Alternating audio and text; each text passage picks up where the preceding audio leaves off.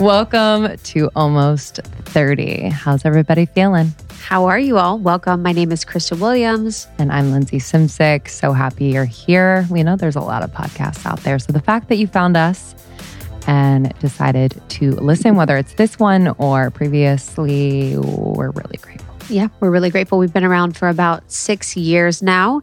We talk about spirituality, health, wellness, relationships, so many different things. And today's episode is really exciting. We have our friend Gabby Bernstein on to talk about her book, Happy Days. I love Gab. Yes. It's so nice. I remember the first time that we interviewed Gabby, and I was so nervousness around someone like Gabby, who is, very, very popular and, has quite the platform and had probably at that time written like 7 books. Mm-hmm. Now she's on her 9th. And, now to have built a rapport, we went to her bestseller masterclass, spent time with her in person, and have interviewed her a few times now. It's just nice to arrive with her and feel so comfortable, because she does that to people too. Yes, 100%. Yeah, when we met in person, it was crazy because I was like, oh, this is someone that I've looked up to, and just being able to be in their energy. And I remember we shared our first episode with her. People from my high school were like, oh, wow, that's so cool.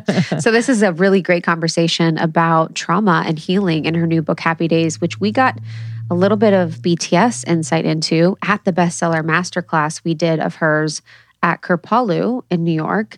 And she was writing it at the time, and she was so passionate about it. She was so excited about it.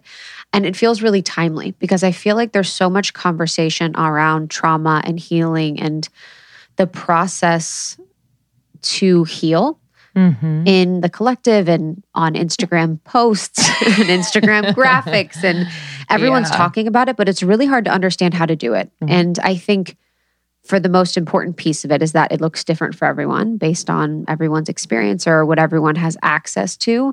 But in her book, she really helps to guide people through some of her most important healing tips and process. Yeah, we talk about self-regulation techniques for working through anxiety. So she gave us some really tactical things that you can do in the moment, whether it's tapping, deep breath, and other techniques that I find to be really, really helpful. I feel like once you incorporate them, it becomes just what you do in the moment rather than searching for the relief from the anxiety.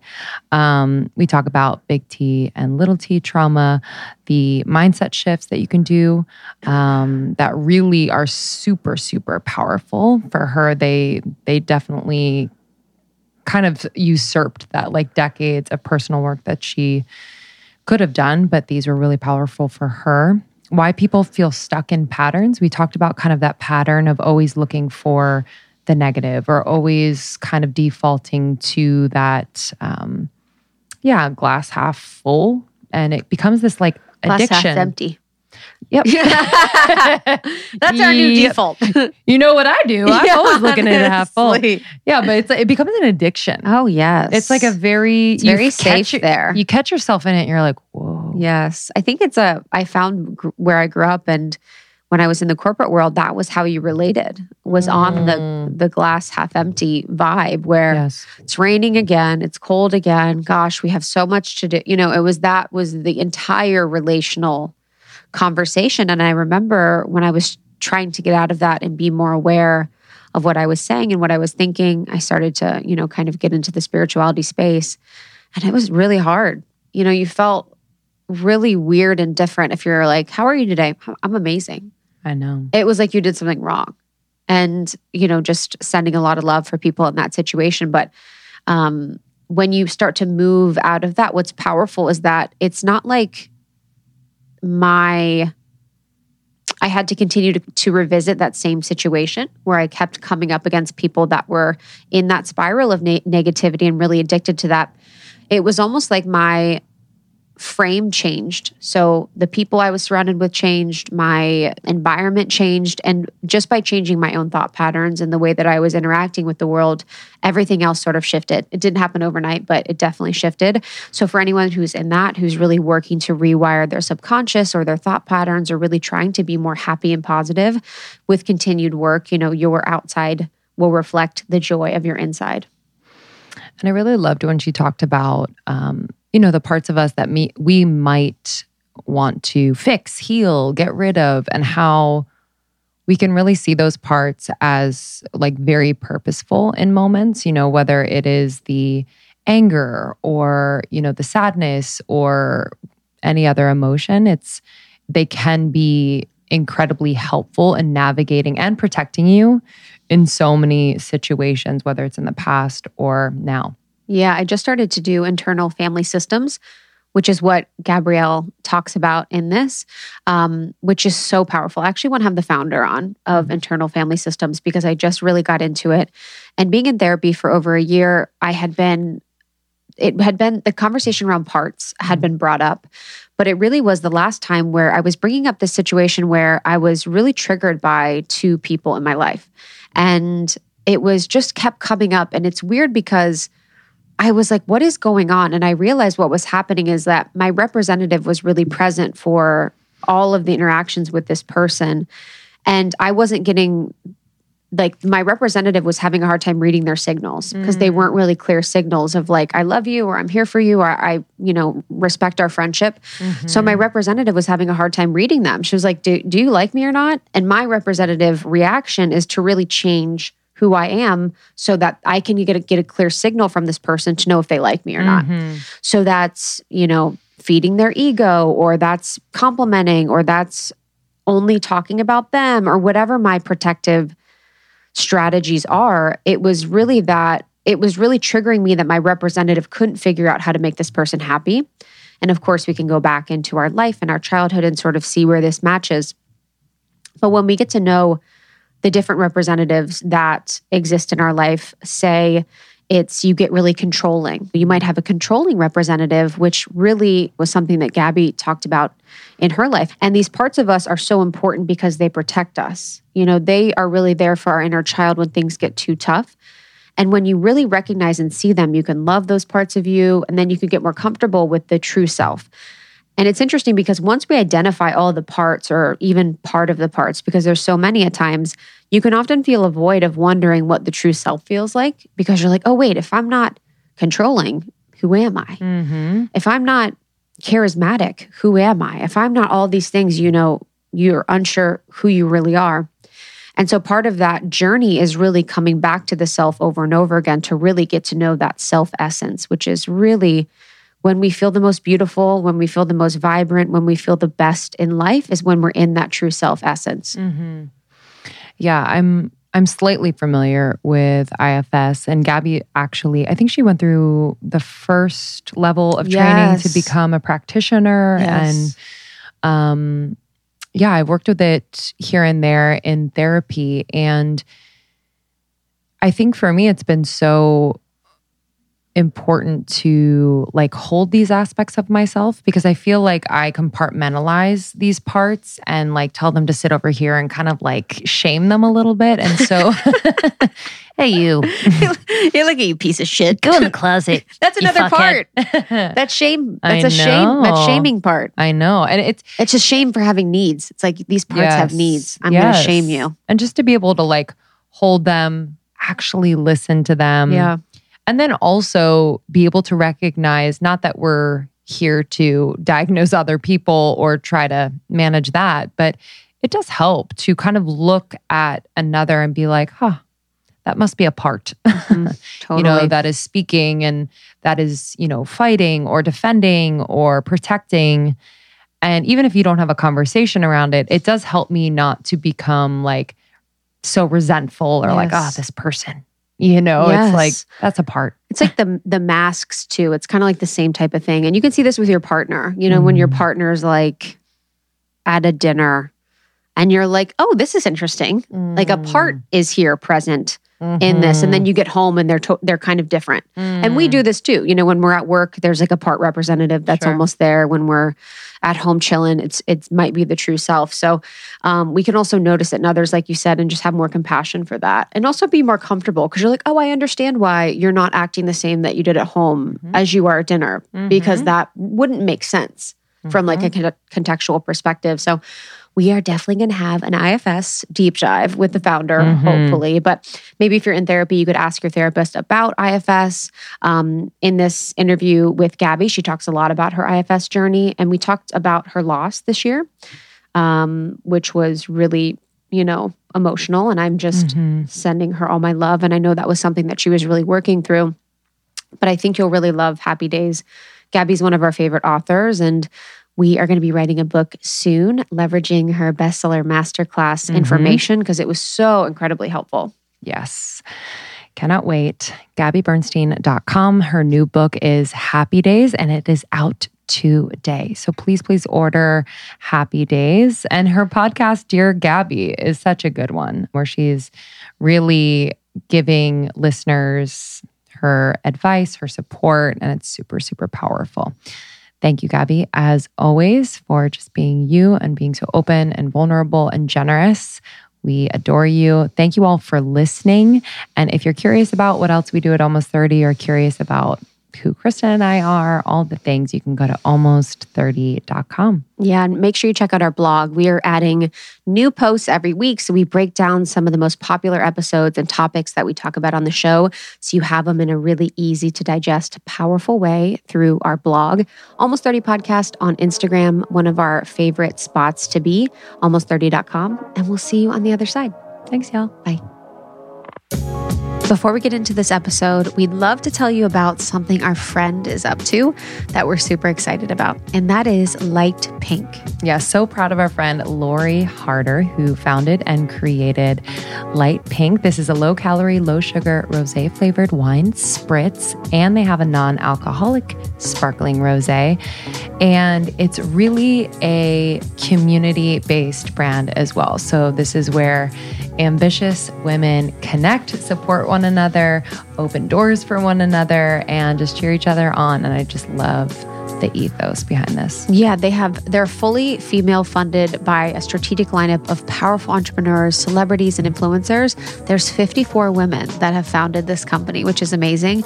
And the non-alcoholic sparkling rosé is bomb. It's so good. It's so good. Justin will like that. He likes the alcoholic one. I like the non-alcoholic, and it is so delicious. Yeah, we got a sneak taste before it is officially launched. They're launching this summer, but in the meantime, go join the Light Pink community by signing up for the Spritz today. It's a weekly newsletter that gives you the best business tips, pop culture, and also features women in their community who are doing epic things. So go to lightpink.com, LITEPINK.com to sign up and to be the first to know about their launch. That's lightpink.com to receive weekly updates and special offers. I'm sitting on her right now, the Braxton sleeper sofa from Joybird. She's a star in our apartment. It creates an office lounge, podcast studio lounge, and a place for our guests to sleep. So it pulls out into a beautiful bed. I just can't say enough about Joybird. I feel like I talk about them all the time. Krista and I have worked with and loved Joybird forever. Our LA studio is filled with just fabulous Joybird pieces that we get compliments on from guests all the time. And here in New York, I pulled in some Joybird pieces that I absolutely love, namely the Braxton sofa, Braxton sleeper sofa, and the Jolie swivel chair. It is the most fun chair of all time. And what I love about Joybird is that you can customize everything. So they have different textures and fabrics and colors, and you will not be disappointed. Choose from over 18,000 customization options, but they also have curated collections to find the perfect piece for your one-of-a-kind style. You can also book a virtual showroom appointment to chat with a showroom stylist from the comfort of your own homes. From design to ongoing care, Joybird has you covered. I truly love this brand. The best part, this furniture is the best quality. It is unbelievable. I'm going to have it forever. I truly am going to have it forever. No more am I buying from cheapy places and throwing it out after a year or two. They have financing rates as low as 0% APR for up to 36 months. You can relax now and pay later. And Joybird is committed to creating quality furniture and a more sustainable future. Each piece is made with incredible care, using responsibly sourced materials free of harmful chemicals. And through partnerships with groups like One Tree Planted, Joybird is helping conserve and restore Earth's most precious natural resources. And the quality craftsmanship is unbelievable. Stain and scratch resistant fabrics and limited time warranty. Joybird furniture can handle anything your family throws at it, quite literally. And there's a 90-day return. So Joybird stands by its quality and craftsmanship. If it's not everything you hope for, send it back.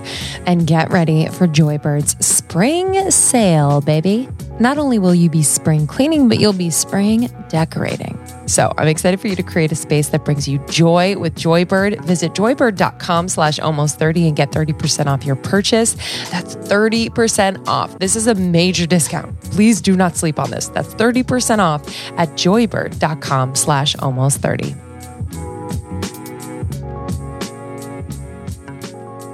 Gabby, I'm so excited to have you. It feels really full circle because the bestseller masterclass that we went to at Kripalu, you were like finishing this book up and you were lighting up talking about it. You were so excited.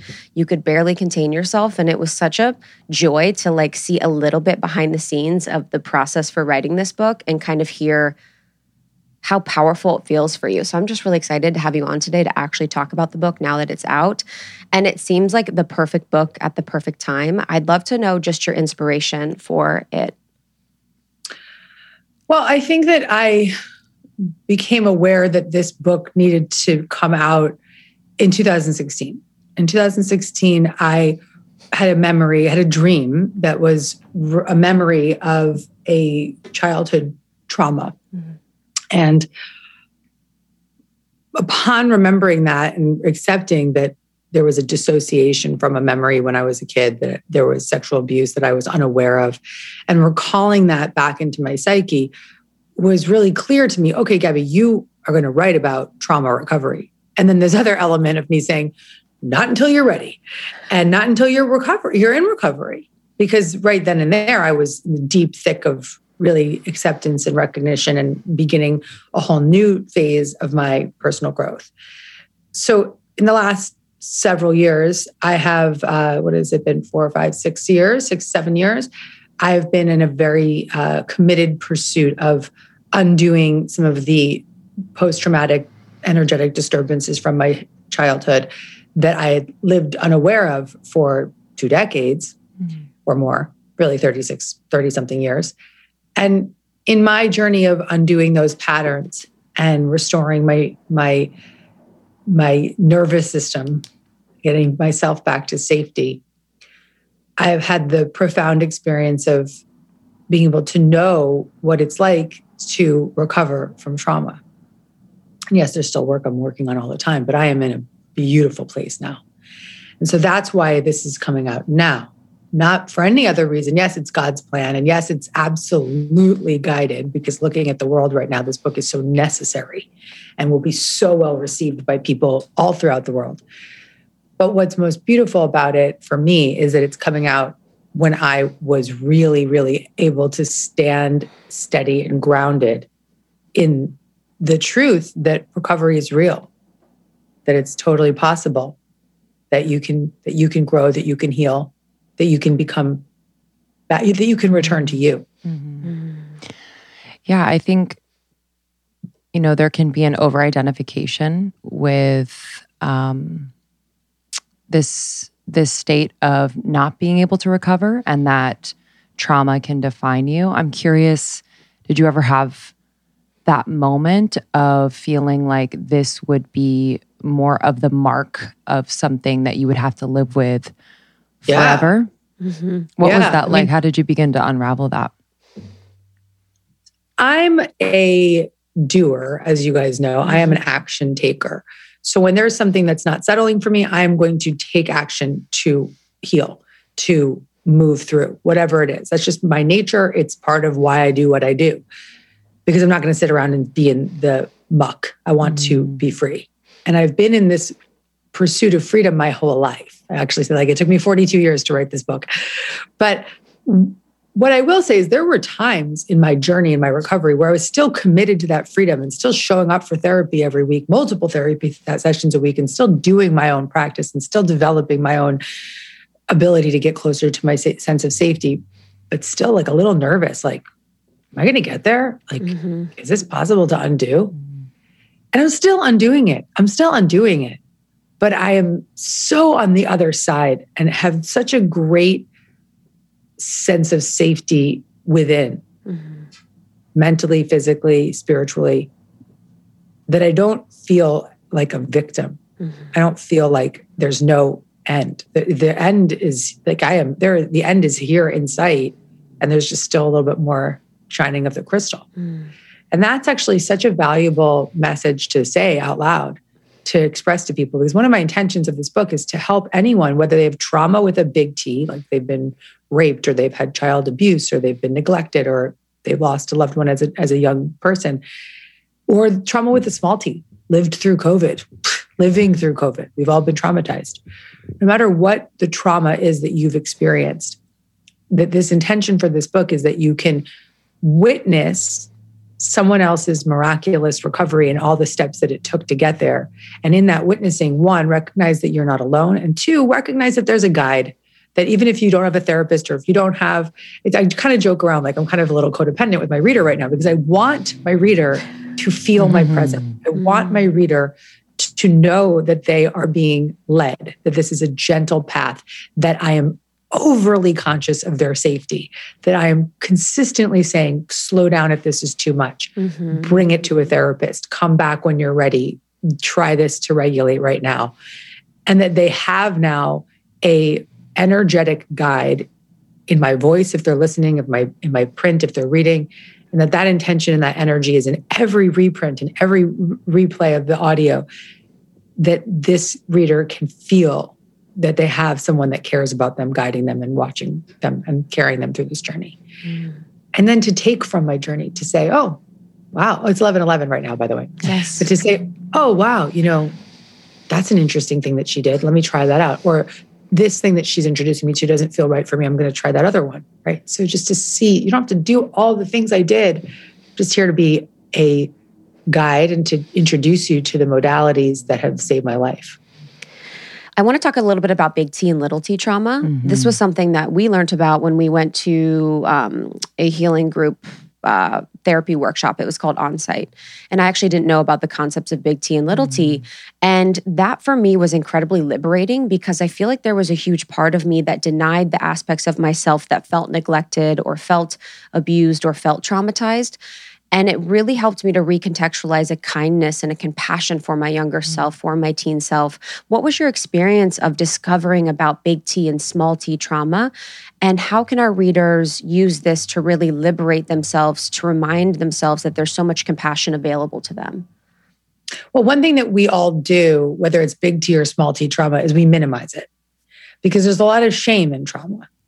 So there's shame in the idea that we could have been abused, or there's shame in the idea that we could have been neglected, or there's shame in the idea that we were bullied, or that we lost something, or that we have some kind of tragedy. So that shame is such a driver for so many of us that it really is another way that we will play it down. And then in other cases, we might use it as a way to play it up, right? So the victim mentality, let me just wear it like a badge of honor. I've been through all this. So there's different ways that we will approach our perception of our traumatic experiences. But what I'm hearing you say that's so beautiful is that by recognizing that there's different types of trauma, that there's really, intense traumas, like a big T trauma that may have rocked their system, affected their psyche, affected their brain chemistry. And there's other instances where someone had an experience that was still super traumatizing, even though it may not qualify as a big T trauma, but to really give voice to that too. In all of my career, anyone that comes to listen to me, read my books, they're coming because of a core wound. And that core wound is a trauma. It's an energetic disturbance that they want to recover and reprocess. Whether they realize it or not, or whether they've named it as trauma, it doesn't matter. It's just recognizing that there's a wound that needs repair. And the word trauma is so shunned and silenced. And I almost like if it's like the T word, it's like the ghost, like you don't want to mention it in the room, right? But the more we normalize it, the more we accept the reality that we're all traumatized. We've all had experiences in our life that have separated us from the source of safety within, and that we have the power to restore that safety. Then it's no longer something that we have to fear or silence. And it's not something that we have to necessarily hide behind, but it becomes just a human condition that we all have the power to reorganize. How did it show up for you as far as whether it's behavior or feelings, anxiety? Perhaps it showed up in the body, your emotional body. How did it show up for you, and how did you begin to regulate? So if people are listening and, I feel like I met my anxiety late in life and I was like, what is this? It was like, I'd been like in my 20s, you drink, you go out, you kind of numb out in different ways, dating a lot. It's like, and then all of a sudden I'm 30 and I'm like, oh, this feeling. And I felt it so much in my body as well, just in my nervous system, like you were saying before. So how did it show up for you? And then if someone is feeling this anxiety, feeling it in their body and emotional body, how can they begin to tend to it and regulate it? I have a whole chapter in the book that is devoted to the body and the somatic experience. And I introduce SE, which is somatic experiencing, which is a body-based therapy that is very spiritual and really subtle and really about restoring that inner sense of safety. And also helping the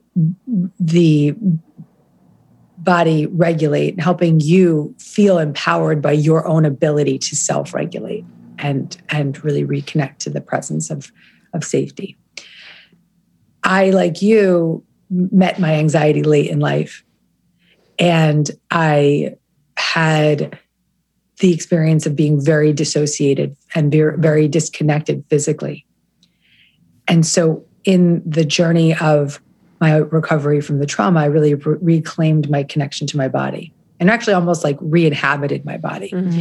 So coming back to the body is a huge part of the recovery process.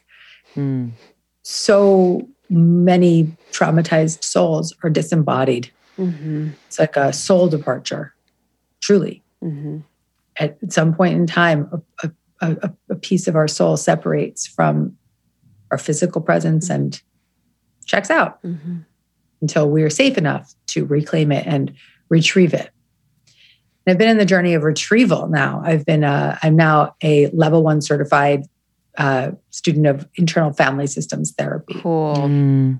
Yeah. And IFS is one of the most profound practices that has just changed my life. Yes. I have written about, there's 2 chapters about IFS in the book. And I befriended the founder. His name is Dick Schwartz. And in my personal therapy for the past decade, my therapist is a parts therapist, an IFS therapist. And so I've experienced it firsthand as a client, as a patient, and now on the other side as a practitioner. And what this model has given me is a way of helping connect all these different parts of me. So we have all these different parts of ourselves. We've got these protector parts that work really hard to protect us from ever experiencing, remembering, or feeling those exiled child parts, the abused child, the bullied child, the neglected child, all those younger parts that are called exiles. We put them under lock and key. We say, nope, not going there. See you later. Bye-bye. And we build up all these protection mechanisms that are different parts of who we are. So my protector parts were the controller. Anytime the little child felt out of control, the controller would come in and say, no. A protector part was the cocaine addict. She was doing a lot to numb out the feelings, right? A protector part was knives out, the part of me that wants to just like immediately fight back and like yell and scream if somebody was doing something I didn't like. These parts all had valuable roles in keeping me safe and keeping me, keeping my system from, over being overloaded with emotion. But they were very extreme in their roles. And so the goal of internal family systems is to really establish the greatest connection of all, which is the connection to self energy, self. And self is what you might call higher self, God, the God within you. In many practices, self is known as the observer. And so self, in this instance, is the internal resourced adult part of who we are that knows with love and compassion that every part is good, that is calm, that is curious, that is just really there for the whole system. And so the more we connect to that self energy, just like in any practice, the more you connect to your higher self or higher power or your inner guidance system, the more that system, that self energy, that higher wisdom can be the leader rather than the protector parts. And so the closer I've gotten to self, and the more I've been able to let self lead, the easier it is for these protector parts to relax and step back. Do the things they do well, but not do all the stuff that's so crazy and chaotic. And in that process, I've allowed myself to lay down those protection mechanisms. And in that almost putting down the shields, created a safer environment for me to get to know the child parts in my therapy. And I introduce all this in the book because we all are coming to these experiences in our life with our protectors. We're showing up to a book like this with all of our protectors ready, on guard. And the more that you can awaken to and without judgment witness the parts of yourself that are in that fierce, extreme protection, the sooner you can begin the process of befriending those parts, of those protector parts, and letting them step aside, letting them relax, letting them settle, and letting that self energy be the leader of your whole system. And so it's a lot, and I really do my best to simplify it in the book and to give the reader the opportunity to recognize that there's a different way of living through this type of new perception of your life and who you are. It's so interesting because I've just been on the internal family systems tip and therapy too. I always heard the term and I never understood the parts until I understood it. And I was like, oh, this is making so much sense to me that it's almost like my representative is present for certain situations where it's this protector part of ourselves. And isn't it interesting, like, I always think about the part of myself that's sometimes representative or one of the parts. It's like this part has actually been really successful because for me, it's to avoid talking about myself. It's to fully focus on the other person because I'm really scared that I'm going to be rejected because I'm not interesting or whatever the concept is. And for you, it's like the controlling part of you is in a way very successful because look at your life. You wrote 9 books in 11 years. Exactly. How do you reconcile that? Here's the answer. And this is actually the title of Dick Schwartz's most recent book. There are no bad parts. All of the parts have a very important role in the system. It's just that the protector parts have been in extreme roles. They've been putting out the fire of all the, fear of ever going there again, or they've been managing all the details of not having to feel that feeling. So the goal of IFS is not to abolish the parts and just get rid of the parts or the protectors or the exiles. It's about getting the protector parts out of their extreme role. One of the questions in IFS therapy is if you weren't saying to the part, right? Saying to your, the part of you, Krista, that's in the place right now of saying, I want to focus on everybody else so that I don't have to worry about not being good enough, really. Yes. Well, if we were to talk to that part, if she wasn't working so hard to focus on everybody else, what would she be doing? And first of all, I want to apologize because I don't know if she's a she. Sometimes these parts have mixed gender. Yeah. You can decide. You tell me if it's a she or a he. So I would just be sharing about whatever I'm experiencing, or I would just be able to be myself without full focus on the other, where it's like full focus on the other. So I'm giving so much energy on the other in avoidance of the self. So I wouldn't abandon myself. You wouldn't abandon yourself. Yeah. We just went right into it without a lot of the lead up. Yeah. But that's because I know you can and because you're doing it. But what I love about that question is if you weren't in your extreme role, what else would you be doing? Yes. And so for me, now that the controller is doing great work and doing her part to manage a team of 25 and to lead the team, but to also really develop other leaders so I can step aside. And the controller still has a very valuable role. She's doing a lot of work. She's launching a book right now. But she's not in her extreme role anymore. So what is she doing instead? she's having a lot more fun. She's much more relaxed. She's enjoying her life. She's just letting other people take the lead. So there's so much that she's able to do now that she's not in this extreme pattern. Mm-hmm. And so that's what's so beautiful, is that when we help these protectors become less extreme, then they can have more fun. Mm-hmm.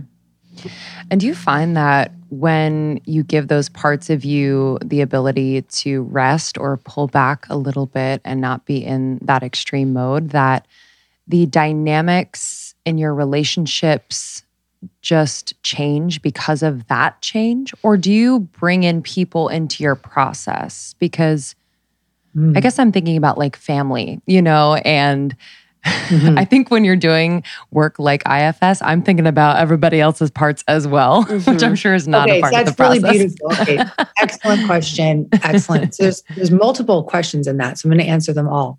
First, when you practice internal family systems for yourself, it's really hard not to see everybody else's parts, but it's beautiful. You don't want to look at them from like this therapist angle, like, oh my God, there's our part, I got to go fix it. No, everybody's responsible for their own shit. But what we do have this beautiful opportunity to do is to see others through the lens of compassion. Because rather than seeing that person you work with in their controller defensive part, let's call it a defensive part. That's a big one that comes up in work relationships. So rather than seeing that defensive part as like an asshole, you can say, oh, that's a protector. That protector's up right now. And so it's funny that you bring this up, because I'm actually applying the IFS model in my business and how I run my team.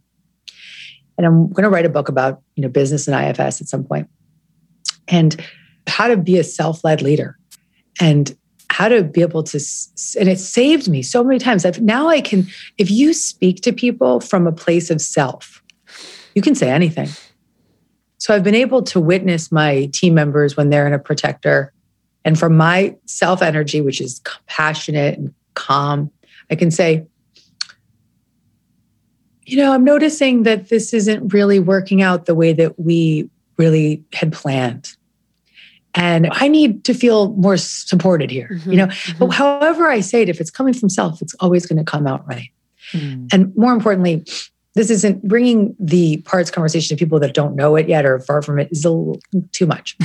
So what I would say is, focus on your side of the street. You will start to notice everyone else's parts. And so your job there is just to be compassionate, to see them with compassion, to see them and to take a beat and say, okay, I noticed that there's a part of me that wants to be reactive to this protector part right now, and do your own work. What does that reactive part need? What do I notice about it? What does it need from me right now to not react? Maybe it needs to step away. Maybe it needs to take a deep breath. Maybe it needs to go journal. Maybe it needs to excuse itself. So there's that. The other thing is that when IFS is practiced within relationships, it's just miraculous. Like, it's just so mind-blowing. And I talk about that a lot in the book as well. But the biggest goal is for you to really connect to your own self-energy, so you can start to realize that there's a totally different way of living. And you can live without being reactive, without being so extreme, without being so addicted, without being so afraid. And it's available. And I introduce it in the book. We hope you're enjoying this conversation. We're going to take a few moments to share brands with you that we love and who support this show. This morning, I put on my amazing Each and Every deodorant, and I just put a smile on my face because I know I can go to my workout with my natural, amazing plant-based deodorant and feel good. You know what I've been doing? I've been putting on different scents, one in the morning and one in the evening. I do the lavender and lemon in the morning, and then coconut and lime in the evening before I go to bed. Do you put on deodorant before you go to bed? It's kind of my thing. I don't, but I put it on every single morning, and I have one I actually keep Each and Every in my car, because it's like the perfect place when you're somewhere, you might be done with a workout and you just need a little slather of deodorant. But I have searched far and wide for the perfect deodorant, and I swear that Each and Every is it. It is all day odor protection, no aluminum, sensitive skin friendly, and it has no irritating baking soda or alcohol in it. It's also cruelty free and vegan. It has sustainable packaging from sugarcane Novocaine. It is incredible. We know you're going to love it. So head to eachandevery.com/almost30 and use the promo code almost30 for 30% off your first purchase. That's a major discount. I would stock up for you and your loved ones. eachandevery.com/almost30. Use the promo code almost30. I get this question so much. What is your preferred meditation and mindfulness app? And so I'm so excited. I'm recommending my fave, Open. Open is a mindfulness studio. It's offering experiences that combine breath work, which is one of my favorites, meditation, yoga, Pilates, and more to support your transformation and personal development. What I love, one of the things I love most is the experience of like entering into the world of the app. So sometimes when we're on our phones and we go into these apps, I'm like, oh God, just being on an app like takes me out of it. It is so beautiful, so peaceful. And the music that they incorporate into each of their sessions is just so divine. I can't even describe it. They work with musicians and DJs to really curate this experience.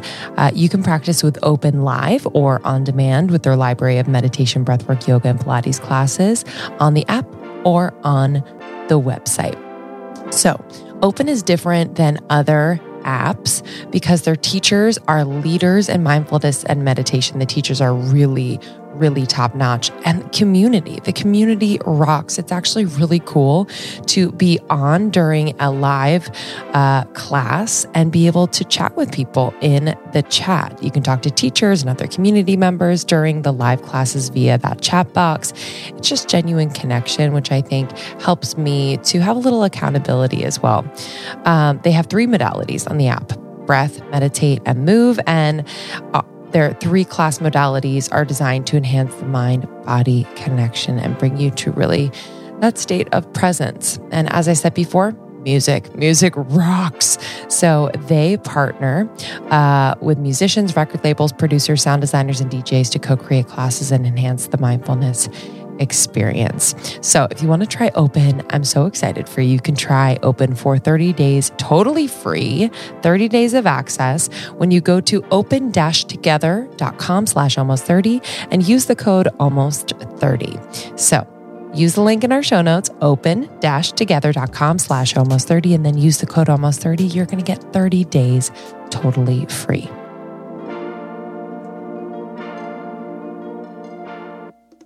Why do you think then most people get stuck in that pattern of feeling unhappy or feeling unworthy or feeling unloved? And what can they do to move out of that? Negative patterns are merely protectors in extreme roles. Mm-hmm. So a pattern like alcoholism, a pattern like being defensive all the time, a pattern like, always yelling when somebody says something that's somewhat freaky, right? Or something that's like challenging. Mm-hmm. That's just a protector in its extreme role. And so the more we become aware of those protector parts, and the more we let those protector parts know that there is a higher self here to be more compassionate and curious and caring and really show up for them, the more they can step back, the more they can relax, the more they can just observe, be curious. And then hopefully with the help of a book like Happy Days or through therapy, they can become less extreme. And therefore, when they become less extreme, the patterns can be dismantled. Mm-hmm. They can just they can have more fun. Mm-hmm. Krista can ask more questions. Yes, little Krista. Or questions of herself. Right? Yes, honestly. Literally, I'm like, that sounds great to that part. My part is like, I want to ask more questions. That sounds really safe, right? So Krista can really speak up more and have her voice heard. Yes. And just have more fun. Yes. Fun is underrated. And it is it's really nice to see you in so much fun. I feel like I've always seen you enjoy, but there is like a different feeling when you're feeling in that joy, you're feeling in that pleasure.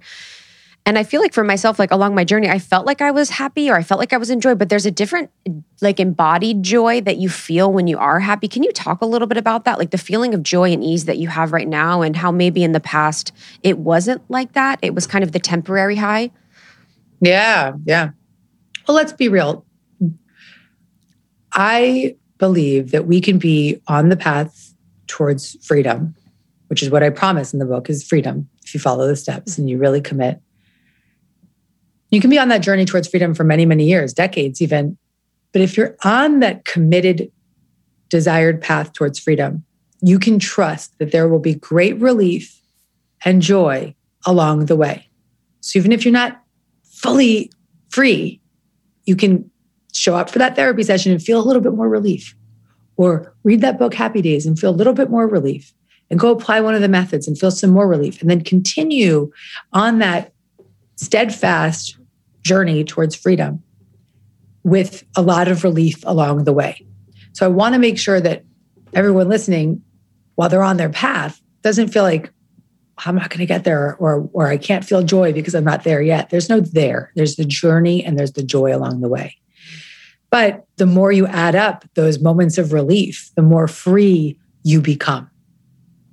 And that's really what this book is. It's a retelling of the journey to freedom, and all the practices and methods and spiritual principles and therapeutic practices that I've used to get there.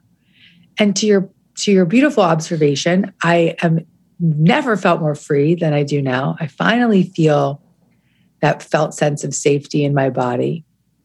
I finally feel that great sense of ease, free from anxiety, free from the need to control, free from the protectors. It took a lot of commitment and devotional practice to get to this place. I'm here now. And I'm still working on it. Still working on getting to even more freedom. And I will be my whole life. I'll continue to be my whole life. But listen, it works. It really works. You guys know I lost a pregnancy. I lost a baby, really, a 5.5-month-old baby in utero. So hadn't been born yet, but I did a year of IVF, got one healthy embryo out of it. He became a pregnancy and lost that pregnancy after 5.5 months.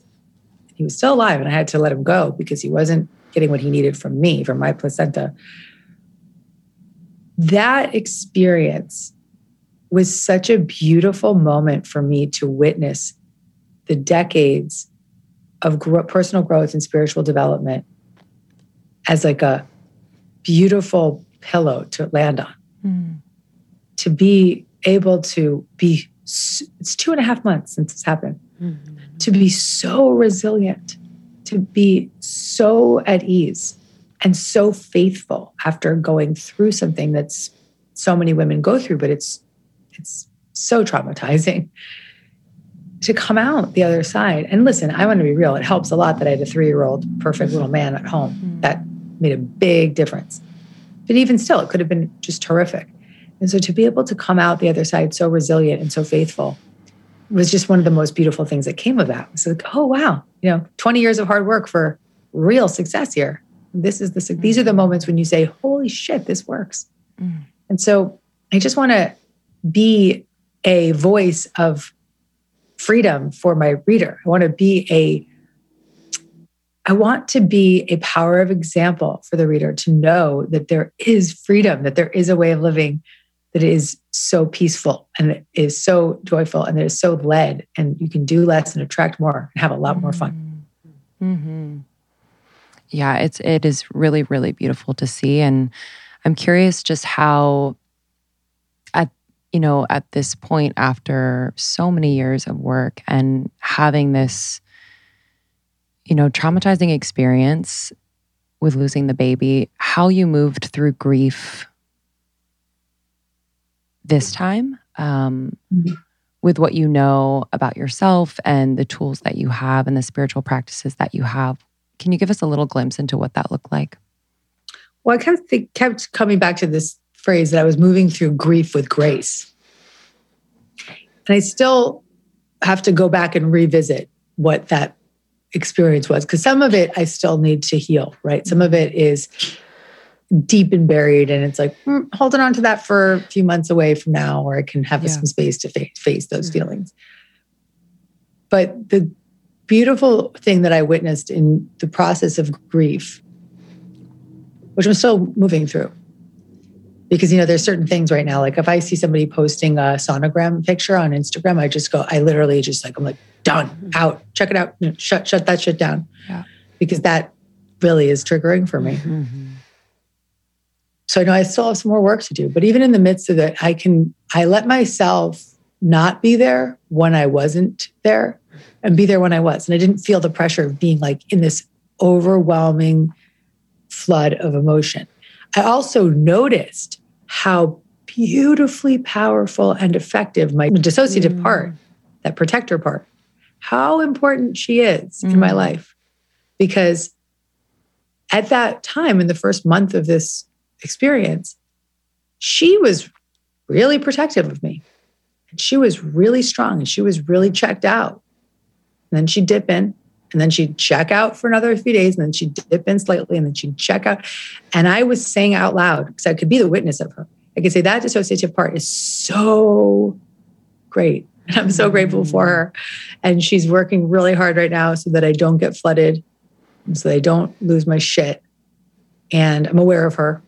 And I will allow her to step aside slowly. But right now, I need her. And so to be able to see that part and really use her wisely at that time really helped as I moved through the grief, as I continued to move through the grief. Mm-hmm.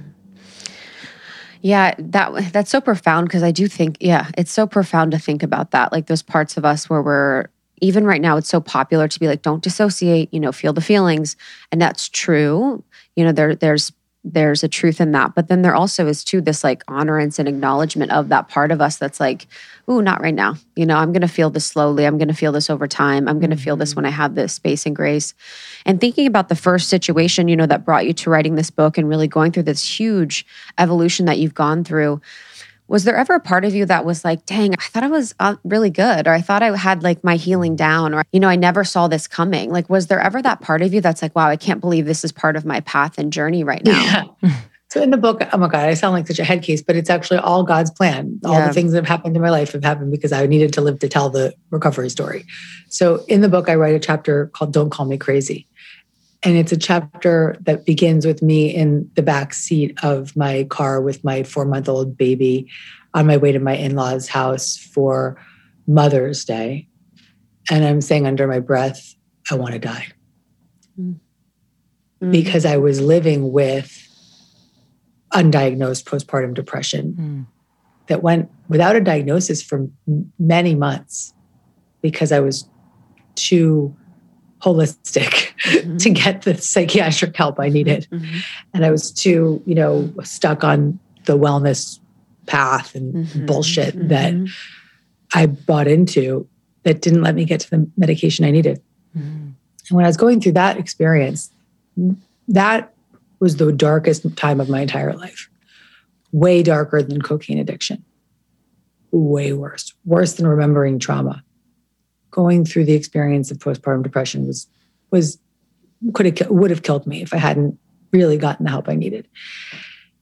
At that point, there was a moment of like, really? Like, do I really have, I've been through so much. Do I really fucking have to do this now? And as soon as I got on the medicated path and started to feel better, I was like, yep, I did have to do that because I need to be a spokesperson for really shifting the shame and speaking loudly and proudly about what it means to take psychiatric medication when you need it and to get help and to not dumb down what the postpartum experience is. And all right, thank you, God, for using me. And thank you for saving me so I could get through this, even though it took longer than it should have. Thank you for using me in this way. And most importantly, for me, that journey through psychiatric support also gave me a safer baseline to do deeper therapeutic work. So I know it's all for the highest and best. So, but there was a moment there I was like, really? Fuck, man. Like, or? Yes. Yeah. Sometimes I'll do that too. I'm like, oh God. You just like come up against it. You're like, here we go. You kind of feel like you almost want to be done. But in our interview with you, I think it was we did in person in New York, you were coming sort of out of the other side of that. And I remember like the truth and like the gravity of what you had been through felt very, very real as far as postpartum. And I remember meeting you and I was like, wow, you could just feel the energy of how deep that was for you. It was crazy. Yeah. still even some more, talking about the shining the crystal, right? So there's like so much freedom. And then you're like, okay, well, there's still the sonogram image I have to work with. And then there's still like, some PTSD around sleep, because if I ever have a sleep thing, I'm like, whoa, because that was what was really up. Insomnia was a big part of that depression. So there's still little bits that you want to witness and notice and still continue to work with, because the journey doesn't end. It's a beautiful journey. But you can be so, the freedom just gets bigger and bigger and bigger. We'll be back in just a moment, but first, we want to share a little bit about the sponsors who support this episode. I am a comforter snob, and I have finally found, and I've been using it for well over a year, and you've probably heard me talk about it, I found my favorite comforter. Buffy has created the best comforter you've ever slept with. This comforter has over 18,000 5-star reviews, so if you don't believe me, there's lots of other people. One of my favorite things about the Buffy comforter is that it keeps you at the perfect temperature, so you feel cozy without overheating. I'm an overheater. The Cloud Comforter is covered in ultra breathable eucalyptus fabric. It's softer than cotton and naturally soothes the skin. It's sustainable. Eucalyptus uses 10 times less water than cotton to grow, and its fiber is produced using recyclable, earth-friendly solvents. It's hypoallergenic, so people out there who have allergies, please note. And its high thread count shuts out dust, mold, and mites for a healthier sleeping environment. It's machine washable. It has this really innovative stitching pattern that keeps its fluff in place, so you don't have to worry about it moving all around. And its fill is made from 100% recycled water bottles. It is unbelievably comfortable. I love it. Sean loves it. We have a great night's sleep, and I'm so excited. Buffy offers a free trial. You can try a comforter in your own bed for free. If you don't love it, return it at no cost at all. So get ready for your best night's sleep. $20 off your Buffy comforter is yours when you go to buffy.co and enter the code almost30. That's buffy.co and enter the code almost30. You're going to get $20 off your Buffy comforter. And remember, they offer a free trial, so you can try a comforter in your own bed for free. If you don't love it, return it at no cost. But trust me, you're going to love it. Buffy.co, use the code almost30 and you'll get $20 off. The truth is, feeling my best starts with what I eat. How about you? Sakara has helped me not only live healthy, balanced, but really enjoy eating healthy. So if you don't know Sakara, I'm excited for you. This is a meal delivery brand with delicious plant-rich meals and functional wellness essentials. And truly, you will be living radiant, baby. I promise you. So these ready-to-eat meals are chef-crafted. They're so unique, you will be floored. It'll feel like you have a private chef. I promise you, and you deserve it. They have breakfast, lunches, and dinners, and they're made with powerful plant-based ingredients, helping boost your energy, support your digestion, curb your sugar cravings, and get your skin glowing. Plus, it is all delivered at your front door. I mean, truly, what is better? I'm pumped because I'm getting my delivery next week, and I'm excited for the Thai burger. This is sweet potato-based burger with rainbow slaw, roasted root fries, and almond butter ginger drizzle. I'm also really pumped for the Sakara-style pasta bolognese. Okay, lentil pasta, adzuki bean tempeh, and sauteed greens. They also have bomb breakfast. The roasted pear pancake is so good. It's paired with a cinnamon banana jam. Say no more. So check out Sakara. You will not be disappointed. And I'm so excited for you guys because you get 20% off your first order when you go to sakara.com/almost Sakara, SAKARA.com/almost Sakara to get 20% off your first order. Sakara.com/almost Sakara.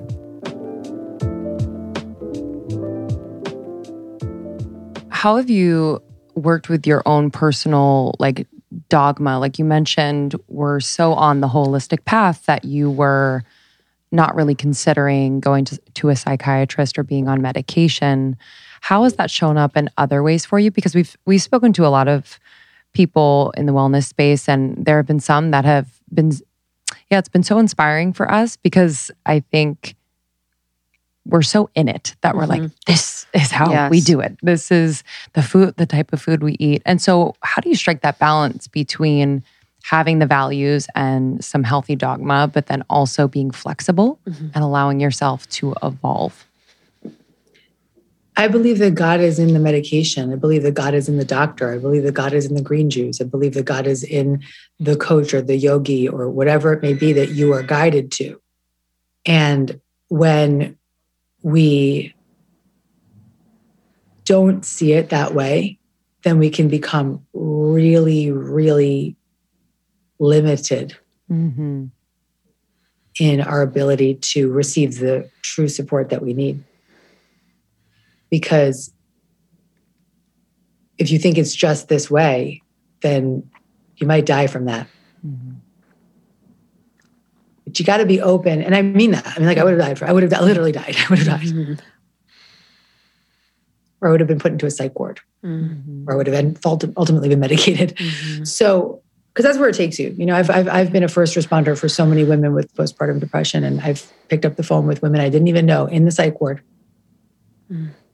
The women on their way to wanting to commit suicide. And I truly am a first responder for anyone who's in that suffering. Random people, I'll get on the phone with them. And I say that because if you don't give yourself the permission to open up to other modalities and see that there's God in all of it, then you are not, it's that beautiful parable of like, you know, you're on the boat and the boat's sinking and like, or like you're drowning. I can't remember. The guy's drowning and the God sends him a boat. And he's like, I don't want a boat. I can't remember. I know exactly. He comes to God. He's like, God, you know, like, where were you? I'm dead now. And God's like, I sent you a fucking boat, you know, like take the fucking medication, right? Or listen to trust what's being led to you. And so much of what's in Happy Days is it's a guided path, right? So the thing that's such a through line throughout this book is that spirit is in all of it. Spirit is in the addiction. Spirit is in the AA. Spirit is in the IFS therapist. Spirit is in the somatic experiencing therapist. Spirit is in the EMDR. Spirit is in the EFT. Spirit is in the, you know, the medication. It's all in the guided path. I would love to talk about some self-regulation techniques that people can use and work through, because it's so important that we are able to self-regulate. And I realized how powerful that is for my path as a leader, in a relationship, as a friend. So I'd love to talk about some of the techniques that you use, especially for anxiety. There's a whole chapter in the book with body-based practices for getting yourself back to safety and really getting to a baseline of safety in the moment. One is a beautiful head hold and heart hold. So your right hand on your heart, your left hand on your head, and just doing that hold and breathing deeply with that hold is extremely grounding and heart centering. And that in itself just is a sense of safety. Or your right hand on your heart and your left hand on your belly, and just breathing deeply, deep belly breath, just feeling that feeling of safety. Even affirming to yourself in the moment, I am safe.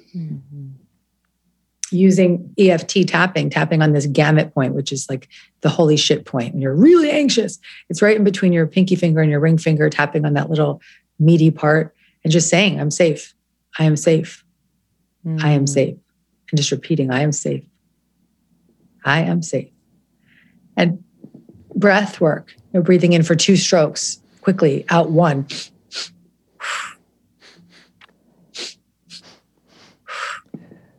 When I wake up in the middle of the night to pee and then I can't fall back asleep, that gets me back to sleep. So there's just countless tools like that inside the book. Meditations, go-to practices, tapping techniques, all of it's there because I talk about all these therapeutic principles and some people might be like, screw you, Gabby, I can't afford this. Well, one, I give them resources so that they can find free or affordable ways to get to those practices. But I also give them real-time practices that they can start to use right away. So I want to be that. It's a self-help book. It's not, read this and then, here's all the money you have to spend on therapy. Well, I would say, yes, go invest in therapy with whatever money you have. But at the same time, here's some practices you can use now. Mm-hmm. Yeah, it's interesting. Sometimes the mind's like, it can't be that easy that 2 deep inhales and then an exhale makes me feel, we kind of overcomplicate and overanalyze the simplicity of the process that could be so powerful.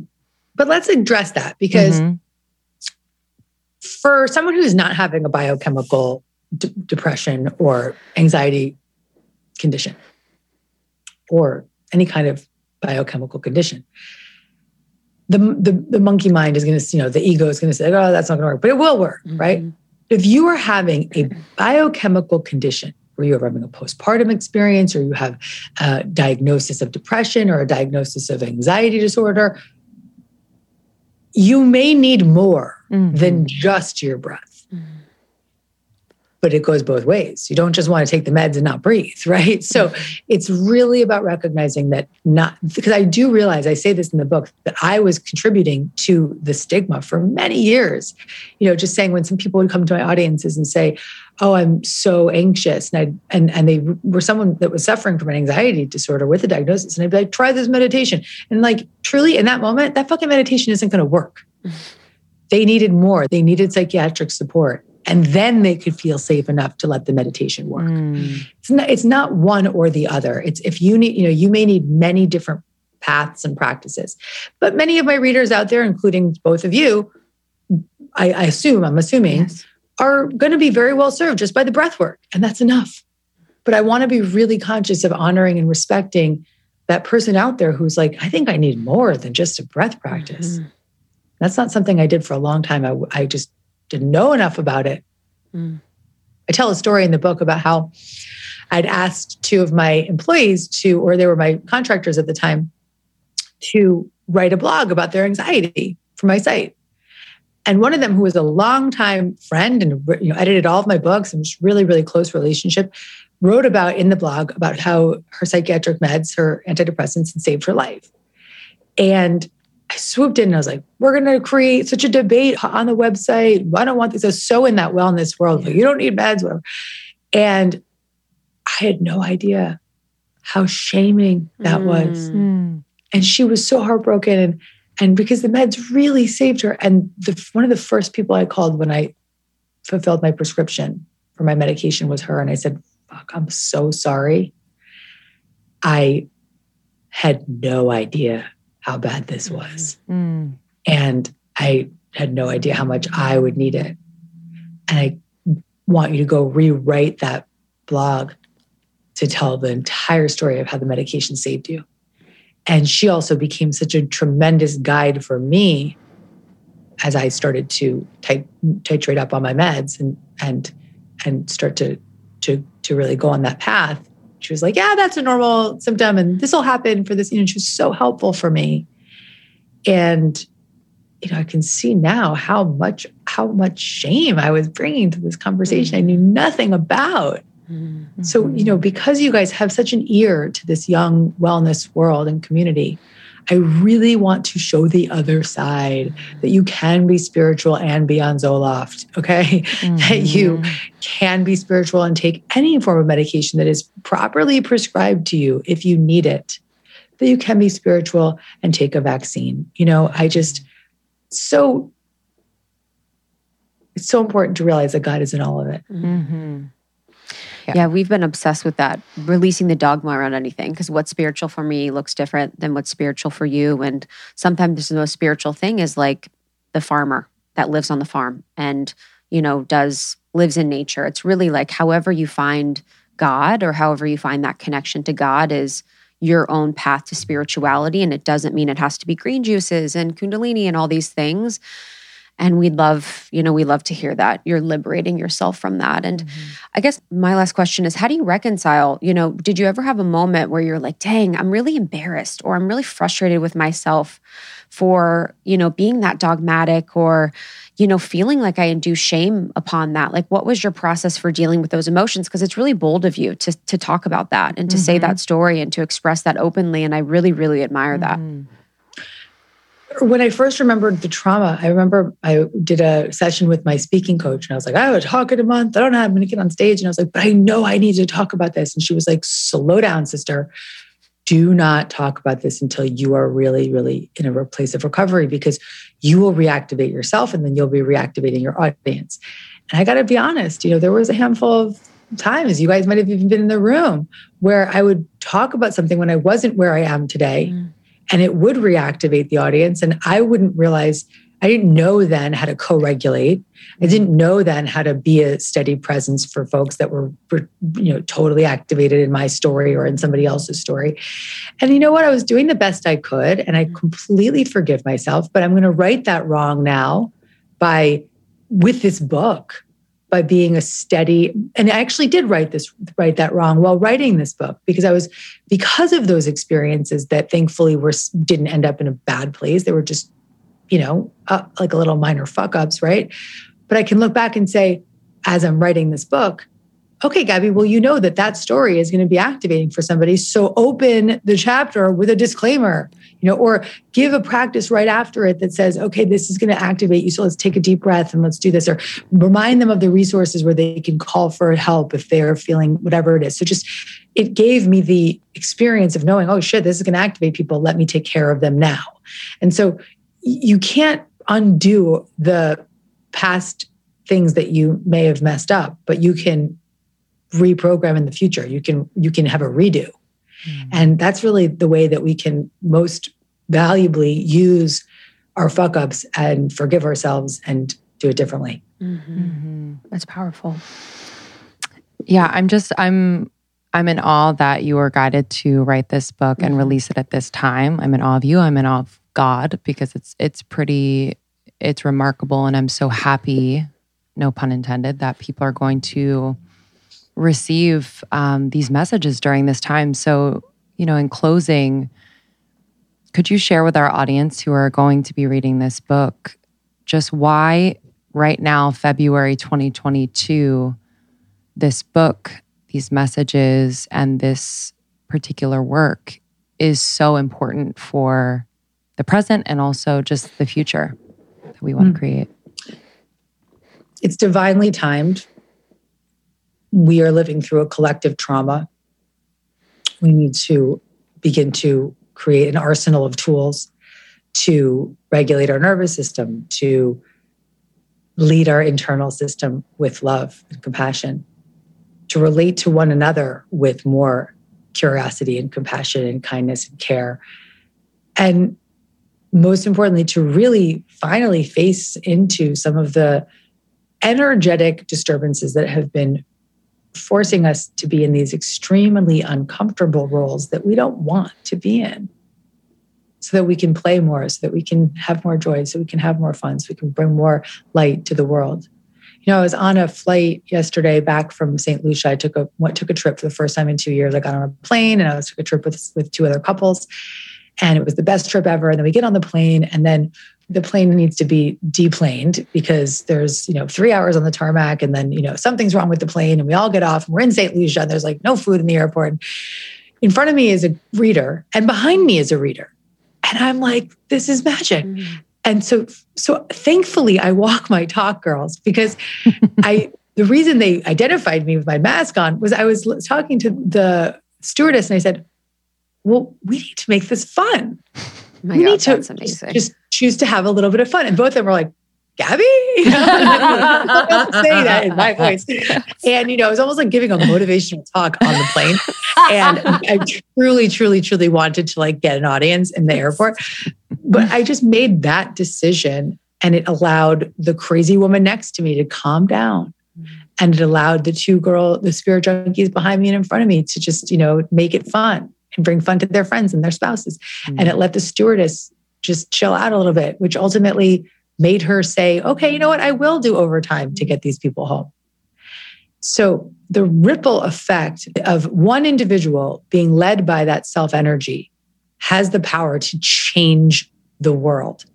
And that's my intention for this book, is to help each individual who's reading this get closer and closer to that sense of self-care and self-energy, so that they can have that kind of impact in their community. And then obviously far beyond that. Oh, we love you so much. Yes. Thank you for making the time, especially during a move out of your apartment. And all the best with that. And the book, we cannot wait. So today is the day that the episode is out on book launch day. So 22. Of Yes, course, baby. bye-bye. You're like, I have to do this. Born on 11. You're born on 11/11, right?